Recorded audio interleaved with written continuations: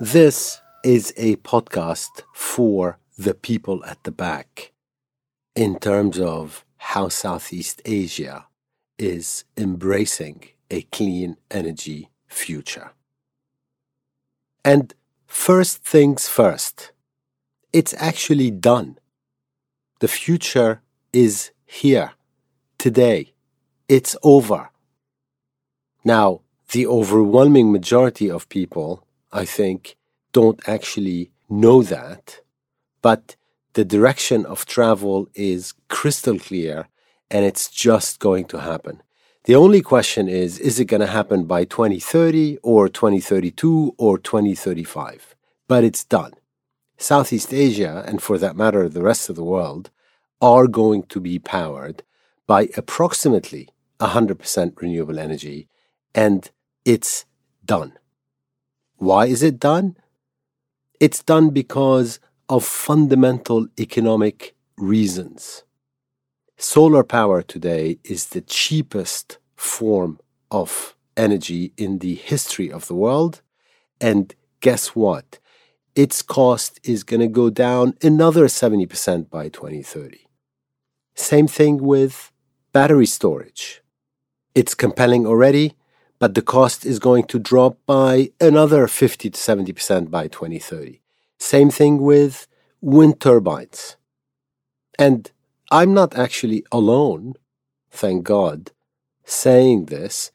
There are literally hundreds of research papers showing how we're going to reach 100% renewables and why we're on our way there already. And if you would just smell the coffee, so to speak, you'd know that it's done. In fact, as of August last year, there were 739 papers, including 666 peer-reviewed articles, whose main conclusion was that 100% renewables works, it can power all energy in all regions of the world at low cost, and it's going to happen.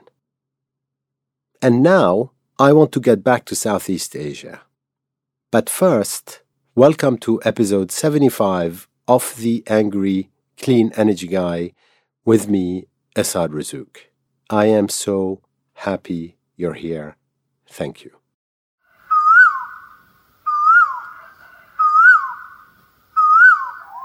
In just the last 3 months, there were several news stories that are quite indicative of what I'm talking about. First, in Singapore in March, a $37 billion deal was signed for something called a Green Corridor in Indonesia's Riau region. And that was to say that top global suppliers were going to come into Indonesia to generate clean energy for both domestic use and for export, while creating tens of thousands of green jobs for Indonesians.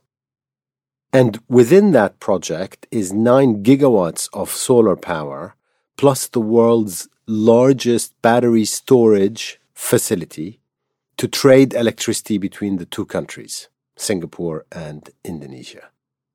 Then, a matter of days later, or maybe just one day, Singapore announced it will import 1 gigawatt of electricity from Cambodia via a 1,000-kilometer subsea cable, and that electricity will be generated from solar energy, hydropower, and maybe even wind power, driving billions of dollars of investments into Cambodia. And before I move on to other countries in Southeast Asia, let me just put this news from Singapore into context.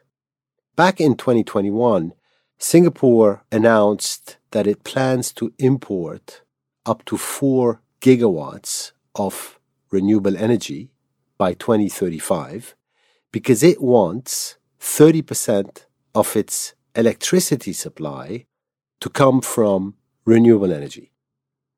At the moment, Singapore is 95% plus dependent on natural gas for its electricity, and it wants to change that for national security and for cost reasons. National security because the Ukraine war has starkly shown what dependence on fossil fuels means, and the turmoil in the gas markets has also starkly shown that you can pay an absolute fortune for fuel without having any control whatsoever over how much you have to pay to keep the lights on, while you're staring at free sun and wind resources. But Singapore's plan to import up to 4 gigawatts of renewable energy by 2035 is not WYSIWYG. It's not what you see is what you get. And that's because Singapore wants those 4 gigawatts of renewables to be at a 75% load factor. And what this means is that, in effect, they want that renewable energy, by the time it lands in Singapore, to be as reliable as baseload energy. They are eliminating, in effect, the intermittency issue around renewable energy, which, as listeners to this podcast would know, is not actually an issue, but they're eliminating it anyway. But what this means in real life, when you say 4 gigawatts of renewables at a 75% load factor and you assume that's going to come from solar power, is that you have to build out something like 30 gigawatts of solar power in neighboring countries.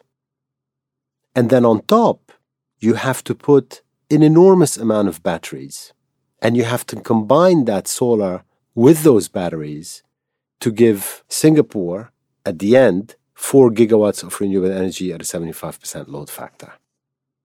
And so combined, and without boring you with the details, that means that you have to invest $50 billion in total to get those 4 gigawatts to Singapore.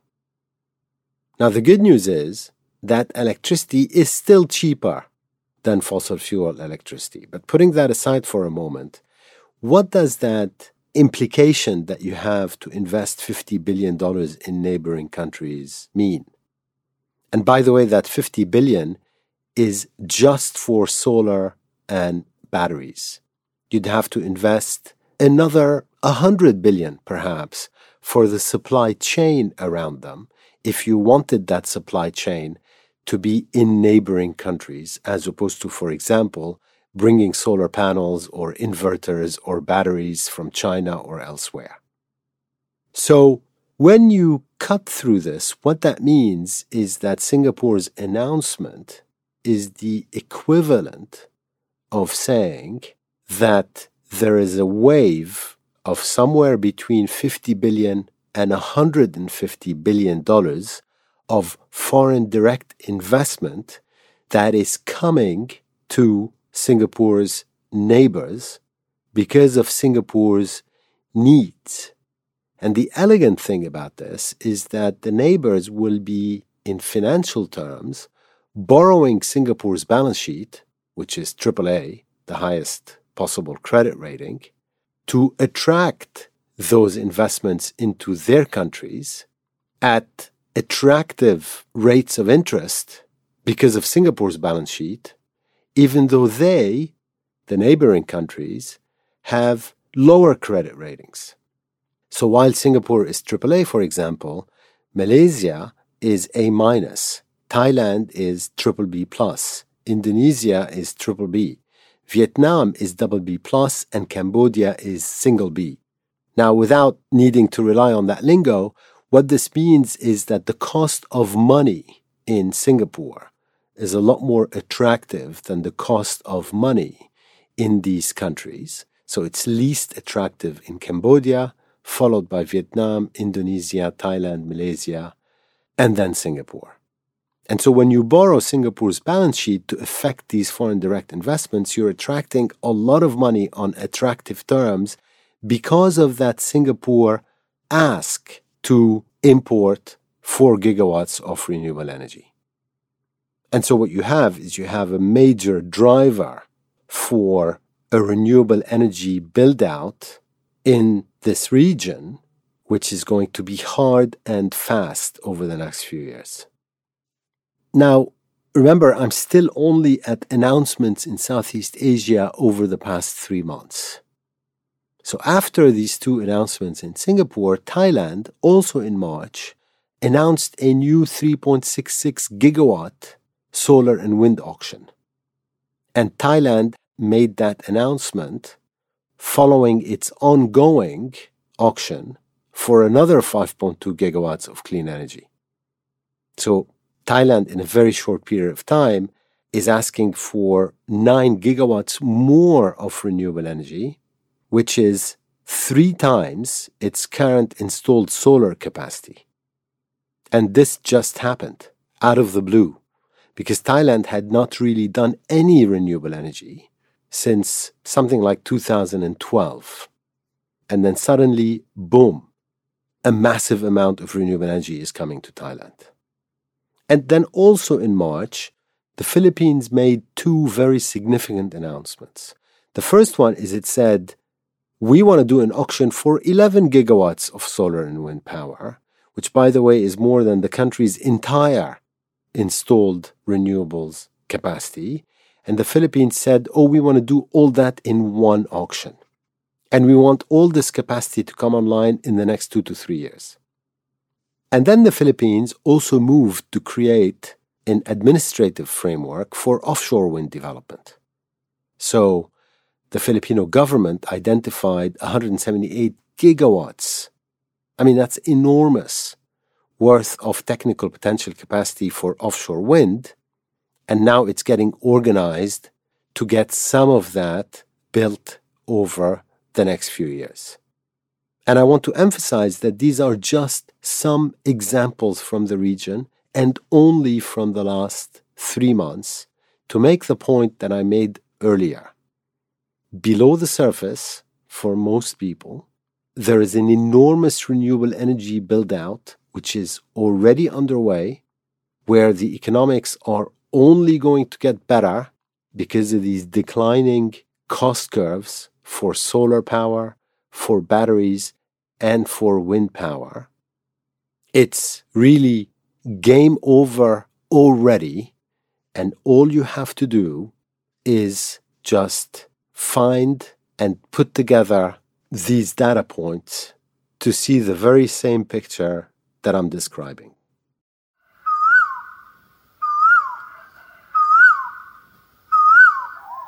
Everything I've just talked about is really a first salvo. You can expect over the next few years to hear a lot more announcements similar to those that happened in the last few months. And as a matter of fact, in many cases, there won't be even any announcements. Solar, wind, and battery storage projects will just get done. The industry no longer needs government auctions to get on with it. It is getting on with it.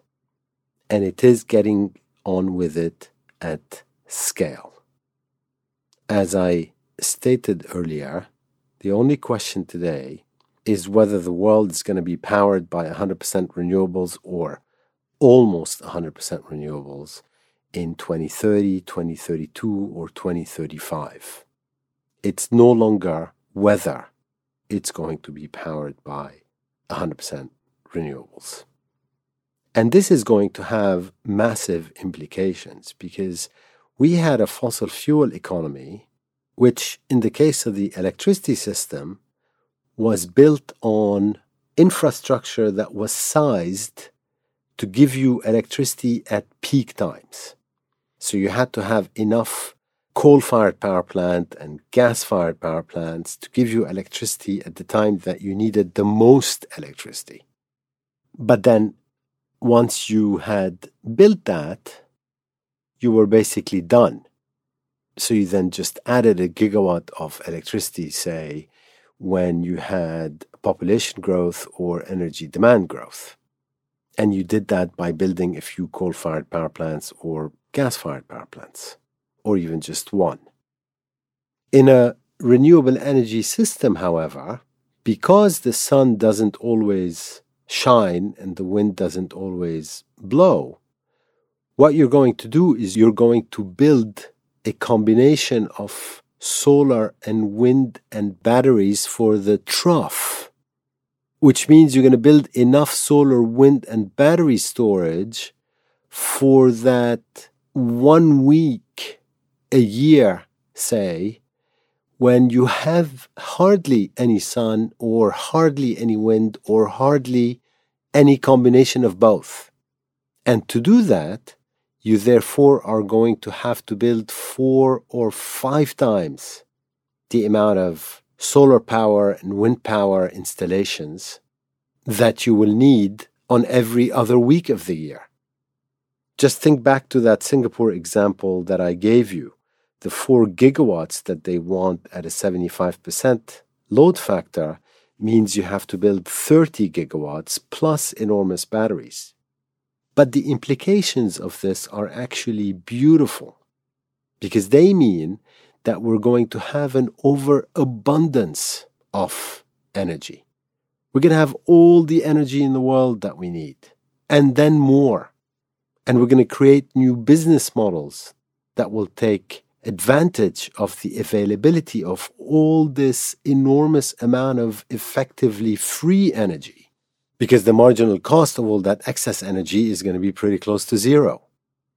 And you can then just imagine the possibilities. Technological disruption is not linear. Information technology, as we all now know, created an almost infinite abundance of binary digits or bits.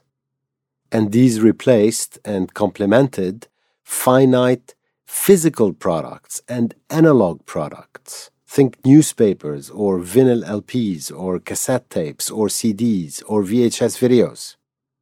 And along the way, this created entirely new models at a much larger scale. Think Netflix, and then compare that to Blockbuster. And Netflix operates on entirely different principles than Blockbuster.